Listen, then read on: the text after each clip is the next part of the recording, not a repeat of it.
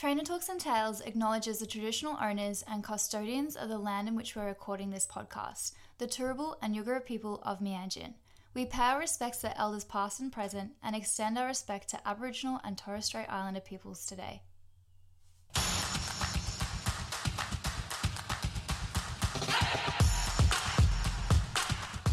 Trainer Talks and Tales love having an array of guests with a variety of opinions. However, the views of the individuals do not necessarily reflect the perspectives of the host facilities.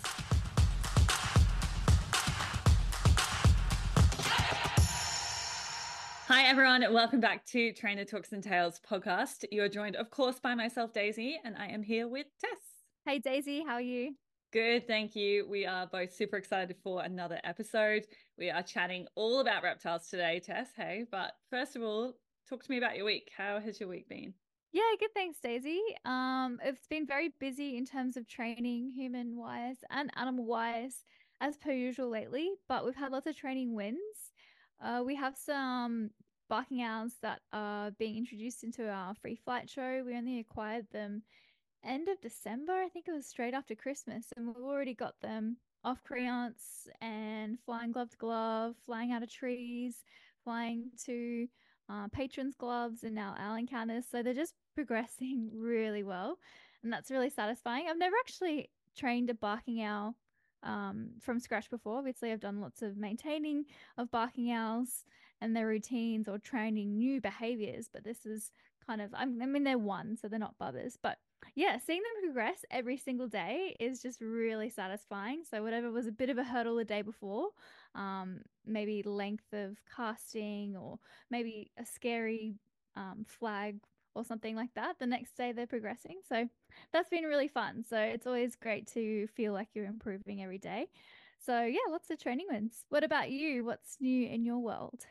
That's so exciting. I'm actually really keen to try and get down to Lone Pine again and spend afternoon or morning with you probably in the next couple of weeks. I thought that would be fun. It'd be great to see all of the progressive training you've done since I was there last, which wasn't even that long ago, but it feels like you've had heaps of new fun things happen. Absolutely. No, I'd love that. Yeah, definitely. But yeah, my week has been actually pretty good at work. I've had a few kind of little focus projects that I've been working on. One of the primary trainers is currently on annual leave. So I've worked quite closely with her in the past with her primary animal, Sly, in just regards to maintaining some behaviors and bringing back behaviors that are slightly broken or have just regressed. So I've focused a little bit on that and had some really cool wins out of that, which is really rewarding to see success and see the animals re-understand again. So it's not always just about creating new behaviors. It can be about the maintenance of those behaviors and, working on bringing behaviors back that have slightly regressed. So that's been really great for my learning. And we've started some new training with the penguins as well. So where we've got behaviors that are already really strong, we thought it would be a great opportunity to be able to transfer them, to be able to do that in the water as well. So we can encourage swimming while still being able to maintain the behaviors that we do on land, which is pretty cool. So far, so good. Still super early days. So I'll keep you guys all posted on how that goes. Yeah, cool. I remember not so long ago you said that your focus was to have them in the water more. So that makes sense that if they're really good at those certain behaviors, they'd be happy to transfer those skills, hopefully, in theory, to water. So that'd be awesome. Yeah, absolutely. And I have to give a massive shout out as well to Lucy, because she's one of the girls I work with, and she's put a lot of time and effort recently into really conditioning some of the penguins that don't like to spend as much time in the water as the others do, as to getting them into the water. And it's absolutely paying off too. We're starting to see them way more interested in spending time swimming and participating in water feeds, training sessions, etc. So yeah, massive shout out to her, because she's definitely helped along the way too. But Tess, before we get into this episode, I did want to do another bit of a shout out, because last week at work, I did a presentation with the seals, and then I had this lovely girl come up to me afterwards. She was so lovely about the podcast. She expressed how much she enjoyed it and that she listens every week, which is the sole reason that me and you do this. Hey, it's so nice to be able to hear feedback from people and to meet people who listen. So just wanted to give a big shout out to Eden. If you're listening, thank you so much for all the lovely feedback you gave me the other week, and we're really glad that you're enjoying it. Yeah, absolutely. I mean, we've said it 100 times, but it can be quite involved in terms of time for this podcast. So to have someone be like, "Oh, I love it so much. Like, thank you so much." Like, yeah, no worries. I'm gonna go home and I'll do it tonight just for you. Yeah, Yeah, absolutely, 100%.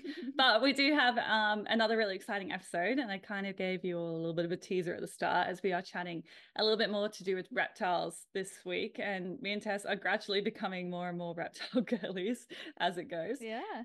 But we have Jake, who's joining us from Symbio Wildlife Park.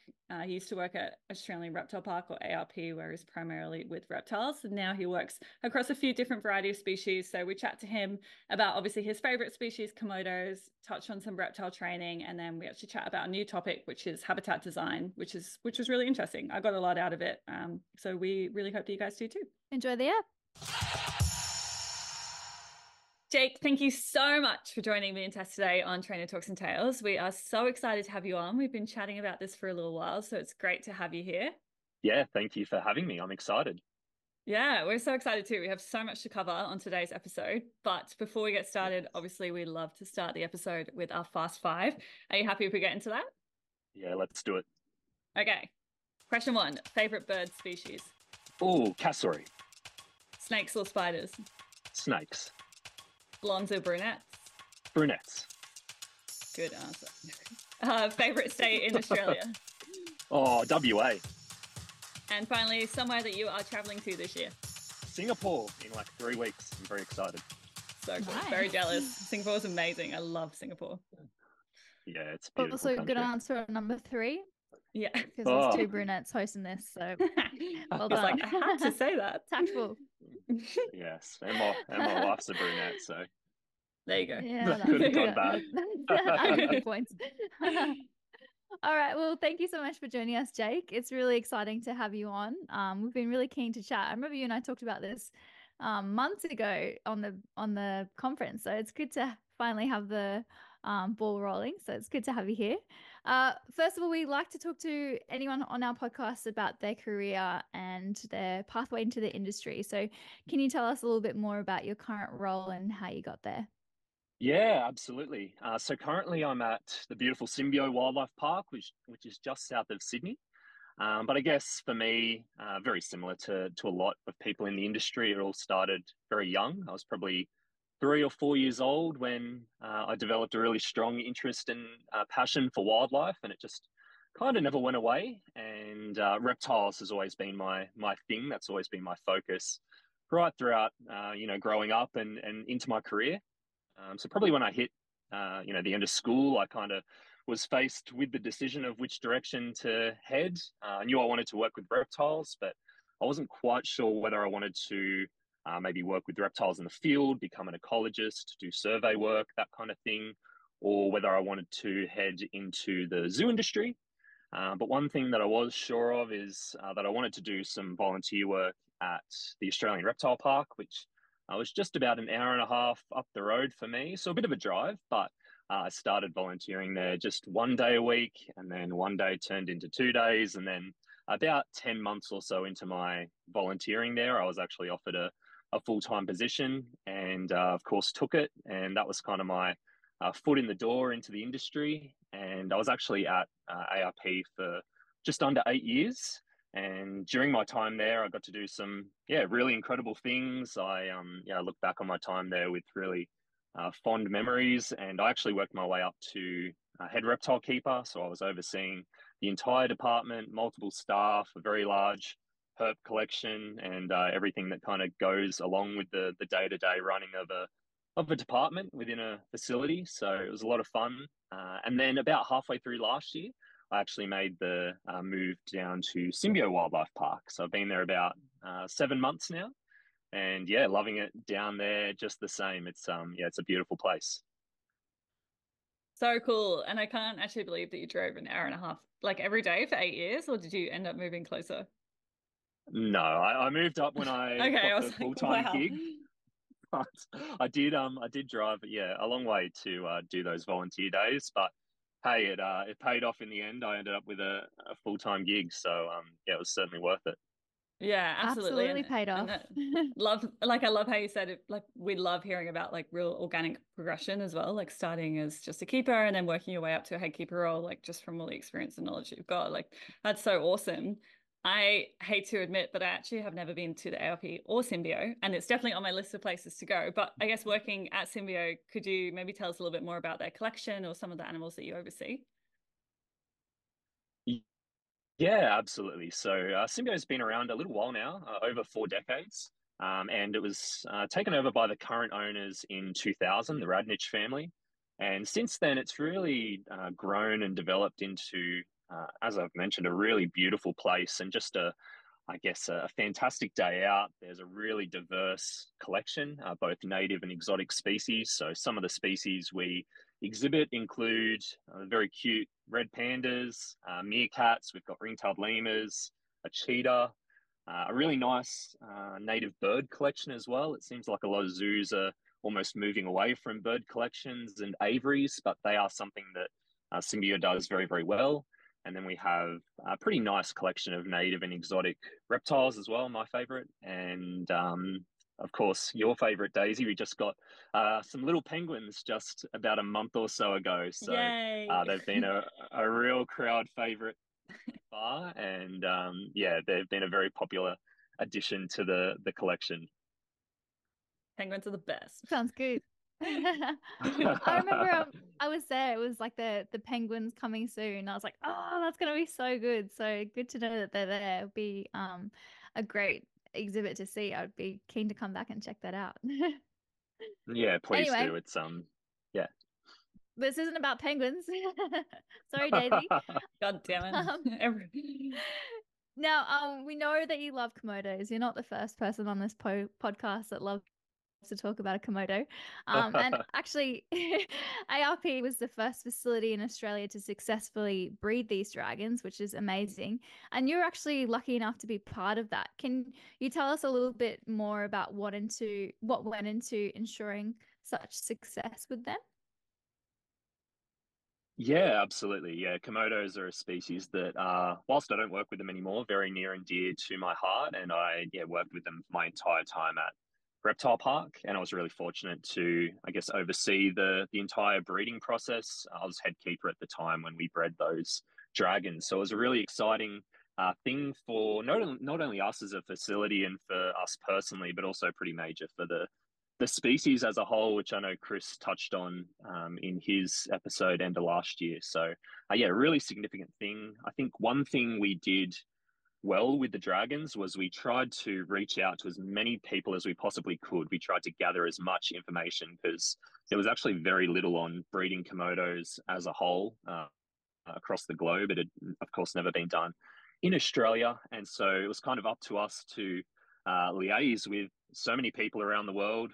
We put a lot of effort into doing that and bugged a lot of people, from keepers in California to the Czech Republic to all over Europe, New York. We were just touching base with everyone across the globe, and I guess that's the beauty of social media as well. You can just hit send on a message right now and grab a whole bunch of really valuable information from anyone that will provide it. So yeah, we went through a lot of trial and error ourselves. It took us a couple of years to really dial in what those dragons needed, what we needed to do on our part. But yeah, thankfully we were successful, and we had those beautiful babies hatch out in April 2022. So they're coming up on almost 2 years old now.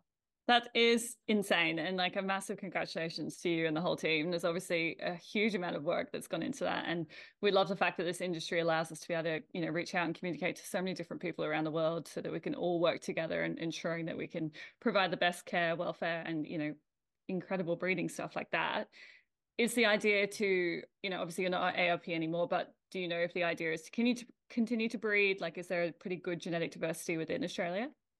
Yeah, so even though I'm not working with dragons, I'm still pretty heavily involved with the species and communicating with other keepers that keep dragons throughout the country. So certainly the plan moving forward is to have further breeding success at other facilities that hopefully in another 10, 15 years' time, we have a really nice genetically diverse cohort of dragons coming through to kind of be replacing the existing dragons, because although Komodos have been kept in captivity for a long time, they historically haven't lived all that long. The kind of average lifespan for a male dragon is about half of what a wild dragon would be. A Komodo in a zoo would be living about half the life that a wild dragon would be. So it's a little bit alarming there, and I guess a really important thing for younger dragons to be coming through to be replacing those older dragons, whilst at the same time trying to advance husbandry so that those older dragons can be kind of reaching their wild potential.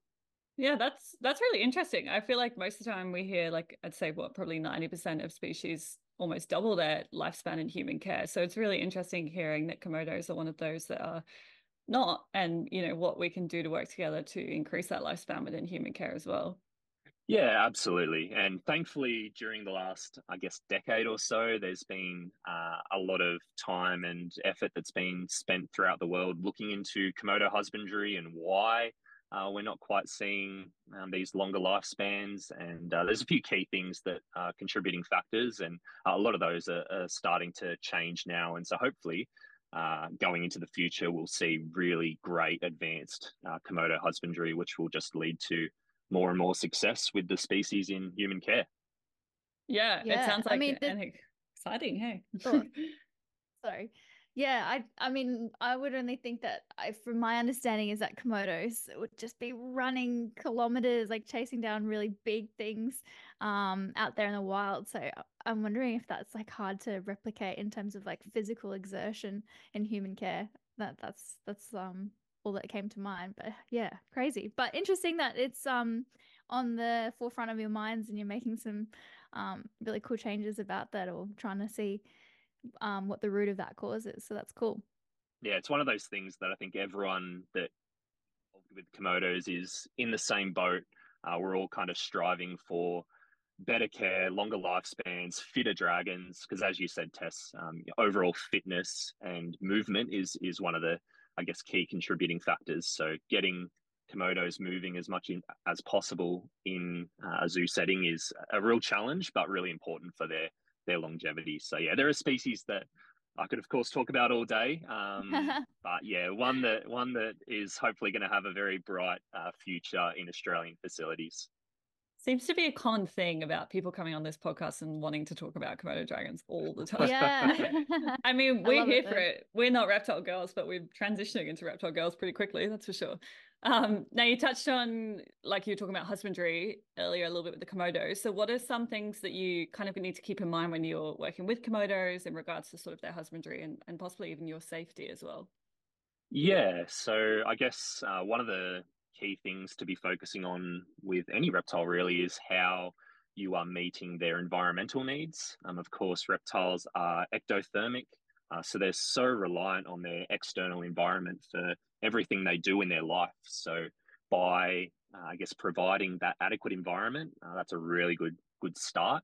And then in the case of Komodos, as I mentioned, getting them moving, keeping them fit is of utmost importance. So something that we did for a very long time and still continues at Reptile Park, which is, I guess, a little bit unorthodox. You don't see it too much in zoos, but we actually used to take our dragons for walks out into the park area for about an hour or so each day. And that way they would be getting their steps up, they'd be moving, climbing, I think it was really beneficial for their overall fitness and also well-being, of course. And I think that was probably also one of the key contributing factors to why we were successful with the breeding. We had a really fit young female there that was kind of in her prime. And we, of course, saw the success. So I guess the proof was in the pudding a little bit there with the amount of effort and time that we put into those dragons and their overall fitness.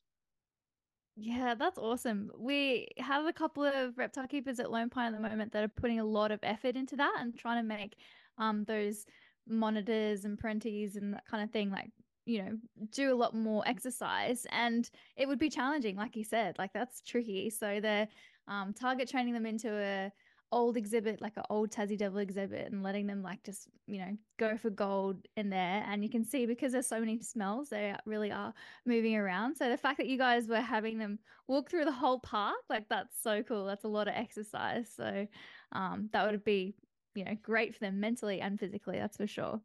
So Now, cool. I actually, quickly, Tess, I was just going to say, I actually, for my Cert 3, back when it was captive animals, you remember we had to like design an enclosure.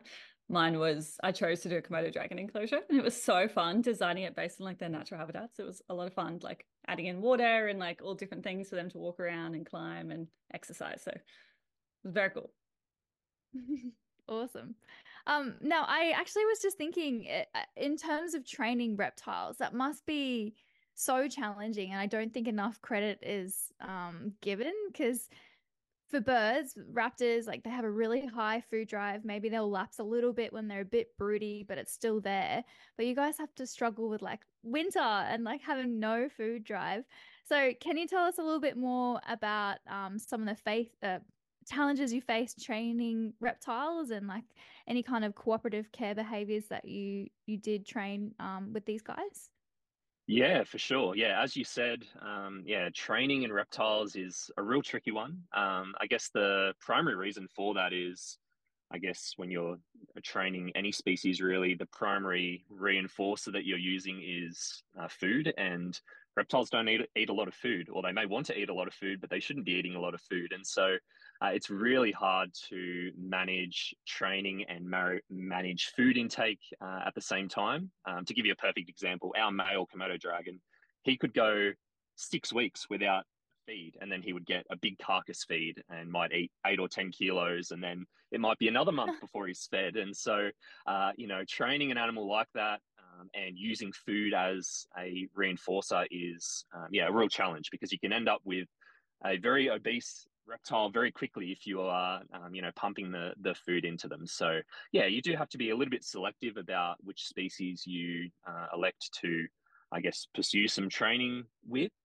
But in terms of cooperative care, one really cool thing that we actually did with our female Komodo dragon was we had her really well conditioned to being ultrasounded by the vet, because a massive part of managing a female Komodo dragon in captivity, particularly one that's reproductive, is looking at her ovarian follicles, what size they are, and that will kind of determine where she's at when you pair your dragons. So it's really important to know what size those follicles are, and it's really hard to know that without having an ultrasound done. So something that we started doing with our female Komodo when she was quite young is we would actually pick her up in a certain way to where her back was kind of pressed against our chest, if that makes sense. And we would be holding her arms and her legs, and that way her entire abdomen would be exposed and was free for the vet to move a probe around on. And of course, at the start, she wasn't real keen on it. But over time of just slowly doing this with her and getting her used to the process, by the time she was sexually mature, we could hold her up for 5-6 minutes at a time, and she would sit there perfectly still in our arms, and that way the vet could get a really clear image of her follicles and tell us exactly what was going on internally, so that we could base all our decisions from that. So that was something pretty cool that we were involved with that female dragon. That's so cool. And like, if you think about that, what you've just said, like, you've had the first ever breeding program in Australia for Komodo dragons, and you're able to be successful with that because of the cooperative care training that you guys have put so much effort and time into. So again, like, that's incredible work. You guys should be really stoked with that. Yeah, absolutely. Yeah, a lot of what we were basing our pairings off was the size of those follicles. You do not want to put two Komodo dragons in the same exhibit if those follicles aren't nice and swollen and ready to, I guess, travel in and become eggs eventually. So, it was really up to the female as to when we were pairing, and that was all based off that ultrasound work that we did with her. Yeah, wow, that's amazing. I'm excited to kind of eventually like hear more about what you guys can train with reptiles in the future, and how you can adjust different training techniques to suit that particular taxa and the different challenges that they come across. But I know that earlier Tess said we're not going to be talking about penguins, but we actually are talking about penguins. I'm raring to go to talk about penguins. Earlier Tess forgot, but I'm so excited. Earlier, obviously, you mentioned that Symbio have just announced their brand new little blue penguin habitat, which is so exciting. It looks incredible. We have been liaising a little bit about it and, chatting through some habitat and LSS stuff with it. What sort of natural little blue penguin behaviors did you consider when designing that habitat? Yeah, well, I mean, you're probably far better suited to talk about penguins than I am. They're certainly not my strong suit, but yeah, we wanted to create a habitat for these penguins that was, I guess, really complex and really suited their needs and their natural behaviors. So something that was a big priority right from the start was, of course, the pool. They're spending the majority of their day in the water, and we wanted to create a pool for these penguins that was I guess really diverse, has had some really deep sections, some shallower sections. There was some narrower sections where they could kind of swim through, and then it opens back up into a much larger portion of the pool. So yeah, essentially we wanted to create a really complex environment for them to be swimming around in. And then, of course, as we know, little penguins, they come out onto the land at night time and enter a den or a nest or a burrow, whatever you want to call it. And so we actually provided these penguins with an indoor space as well, where all their little burrows are located, so they could leave the water, get away from the water as they naturally would, and yeah, come up there of a night time and spend the night up there. And then in the morning, of course, they're generally straight back into the pool and swimming around and having a great old time. So yeah, it's been really fun to be involved in. I kind of started at Symbio just as the exhibit was kicking off, so I kind of have had to have seen it right from the start, which has been really exciting. And yeah, to see those penguins go in just about 5 weeks or so ago now, we were all very excited. Yeah, that's awesome. I love that. I was like, we're not here to talk about penguins, and then we're like, yeah, let's talk about penguins. Yes. But that's really exciting. Like that must be so cool to see them in that new exhibit and just being like, woohoo, like just exploring those places and everything within a new exhibit. That's so cool. That must be so rewarding to watch. Now, Daisy mentioned before that in our cert, like a few of us have all designed an exhibit, and it's all really cool because you're like, yeah, this, and it's so easy to have all these dream goals for an exhibit, but the actual process involved can be pretty hectic. Can you run us through some of the steps that were involved with designing this exhibit, and having it, go from the ground all the way up? Yeah, for sure. Yeah, I guess I've been very fortunate throughout my career to be involved in quite a number of exhibit builds, some quite large. So, yeah, I've had the opportunity to go through all that and see what works and more importantly what doesn't. And I think when you're designing any exhibit, there really should be three things that you're considering. The first is, of course, the animals and their needs and their requirements. You then have your visitors that are visiting the zoo and seeing those animals. And then one that is often neglected is your keeping staff. There's so many exhibits that are built right around the world where staff and I guess the daily maintenance of those exhibits aren't so well considered. And I think that's something that's really important because as keepers, we're in those exhibits every day. We know them like the back of our hands, and every issue with the exhibit. And sometimes you are kind of banging your head against a wall, wishing you were involved right from the start because you would have done a few things differently. So I think if you can, obviously do it for the animals, do it for the visitors, and do it for the keepers, I think you can create a really nice exhibit. And this penguin exhibit is a perfect example of that. And yeah, I think the other thing to really consider is the planning process. You don't want to jump into these things too quickly, especially if it's a really large exhibit. You want to spend a long time thinking about it, talking about it, and really there probably should be months of planning that goes into some of these exhibits before a shovel even hits the ground. So yeah, there's plenty of things to consider, but I think if you can nail the planning and you can nail really getting the exhibit built for those those three things that I mentioned, then you should end up with a beautiful exhibit that suits everyone, And I especially assume the animals. you're talking about when the drains are at the highest point of the exhibit, not at the lowest point of the exhibit. I feel like we see that more often than not in a lot of habitats. Oh, I've worked with a few of those. Was there any major challenges that I guess you guys came across when designing the penguin habitat? It went pretty smoothly, really, considering the size of the build. But there's always challenges, especially when There's external people involved, and there's so many things, especially with an outdoor exhibit, that are beyond your control, particularly the weather. I guess one funny kind of day that we had during the build was when the all important underwater viewing glass was being installed.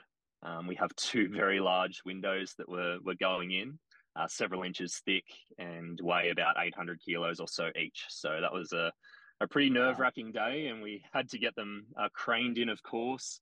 And so we're all ready to go, sitting there of a morning, and the crane turns up and the crane doesn't work. So that was a bit of a shock to all of us. Turns out you need to charge a crane before you can use it, and it's not like charging an iPhone. Took all I wouldn't day. have thought of that. I just assumed it was like a fuel-based thing. I wouldn't have even thought about that. Yeah, so we had to wait around for 5 or 6 hours for this crane to get enough charge so we could get these windows in, and we were seeing rain on the radar, and we were thinking we might have to do this in the rain, and we might have to cancel it, and it was a big ordeal. But yeah, eventually we got them in. No cracks, no leaks, no issues, and yeah, it was a challenging day, but it was of course a pretty monumental one as well, because it really started to look like a penguin pool once those big windows went in. Yeah, that's amazing. It all sounds like it came together really smoothly, pretty much, and really nicely. And I'm excited to get down there and hopefully see the penguins. And I'm assuming that you have got a very exciting penguin training program that's about to start too. Love to see all your penguin training. Yeah, the girls are doing an amazing job. When they first turned up, of course, they were a little bit unsure as to who all these new people were, and a brand new exhibit. So there was a few teething issues, and we had a few times where the penguins didn't quite do what we needed or wanted them to do. But the girls have done an amazing job working through all that, and they're pretty well behaved little penguins now. They're the best. I know this chick that's obsessed with penguins that I can, hit you off with. Talk about a potascope. So if we've got training questions, I'll love a training chat, swing you a especially when number. it's to do with penguins as well. Now we've just got a couple more questions before we wrap up. They're actually sent in from our listeners. We love to get a few questions from our listeners every week. They were quite good ones, actually. Not that they're not other times, but what exotic reptile species would you like to see return to the region, and why? Was the first question. Oh, that's a hard one. So many. We've been really, I guess, fortunate in Australia to have seen some really incredible exotic reptiles over the years, but unfortunately, some of those have been lost from the region just through lack of breeding, or perhaps elderly animals were imported and it just never happened. One species that I've worked with previously and is no longer in the region at all is Fijian banded iguanas. I definitely love my iguanas. They're one of my favorite reptiles, and particularly those Fijian species. So I'd maybe say Fijian banded iguanas. They're a really beautiful lizard. They display really well. There's, I guess, a great conservation message there as well. They're incredibly threatened throughout the islands of Fiji. We do still have the Fijian crested iguana in the region, which was this year's focal species for the ASZK fundraiser. But the Fijian banded iguanas are a little different, and I love them. So I'd love to see those come back in at some point. They're very common in captivity in Europe and the US and Canada. So it would be easy enough to get them back in, and I'd love to see that. Yeah, that would be awesome. So cool. Obviously, like, it's so clear to us and everyone listening that you're obsessed with reptiles, and that's definitely your passion. Who or what, I guess, was your inspiration around working with reptiles? Oh, I'd have to say probably, I mean, it's a bit of a cliche answer. It's a very common one, but Steve Irwin was a massive influence on me. I mean, I grew up in the late 90s when Steve was kind of at his peak, on TV all the time, just everywhere. He was massive, 25 or so years ago, and right up until his death. So, I'd have to say Steve Irwin was probably one of the biggest influences on me. But I have heaps of influences. Every one I talk to in the zoo industry is always really inspirational, and I think it's a really great community to be a part of. And everyone kind of inspires everyone. I think that's a really nice thing about our industry. That's a good answer. I like that. Steve Owen, but also everyone else. I love that. Yeah. That's so good. Yeah, I feel like we're in like our prime at the moment for the industry, like with connections and communications around the world and like having all these great connections with different people. It's so good. I love it. Yeah, it's a very collaborative environment the last couple of years, hey? It Now, is. we do have one more final question. It is, do you think zoos are able to readjust public understanding on varanids beyond just a big lizard? Quotation marks there. You didn't see them because you're on a podcast. Well, firstly, I love the fact that you use the word varanid. Very proud. Oh, That was yes. whoever wrote the question in. That was not us. That was not us. I won't take credit for that. Well, for those that don't know, the word varanid is, I guess, the proper way of saying monitor lizard or goanna, if you want to be really colloquial. But yeah, I think that zoos probably do need to do a little bit better in terms of how they portray large lizards. I think for so long, particularly going back 30, 40 years, a zoo would acquire a Komodo because they were big and impressive and a big draw card and something for people to ooh and ah at, and that was about the extent of it. And I think it's taken right up until recently for everyone to realize that these animals are incredibly intelligent, and I mean, there's so much to them beyond the fact that they're 3 meters long. And I think that that really needs to be probably communicated a little bit better. And that was something that we were really heavily involved with at Reptile Park with our Komodos, because during the walks, people would come up to us, and we had the opportunity to chat face to face with people about Komodos. And of course, initially everyone's kind of a bit taken aback by the size of them, but I guess you can kind of really push beyond that when you're having a one-on-one conversation with someone and talk about their intelligence, and I guess the fact that they've been around for millions of years and they're just basically a modern day dinosaur. And I think that the zoos are moving that way, but yeah, could certainly continue to do better by their varanids, because they're incredible.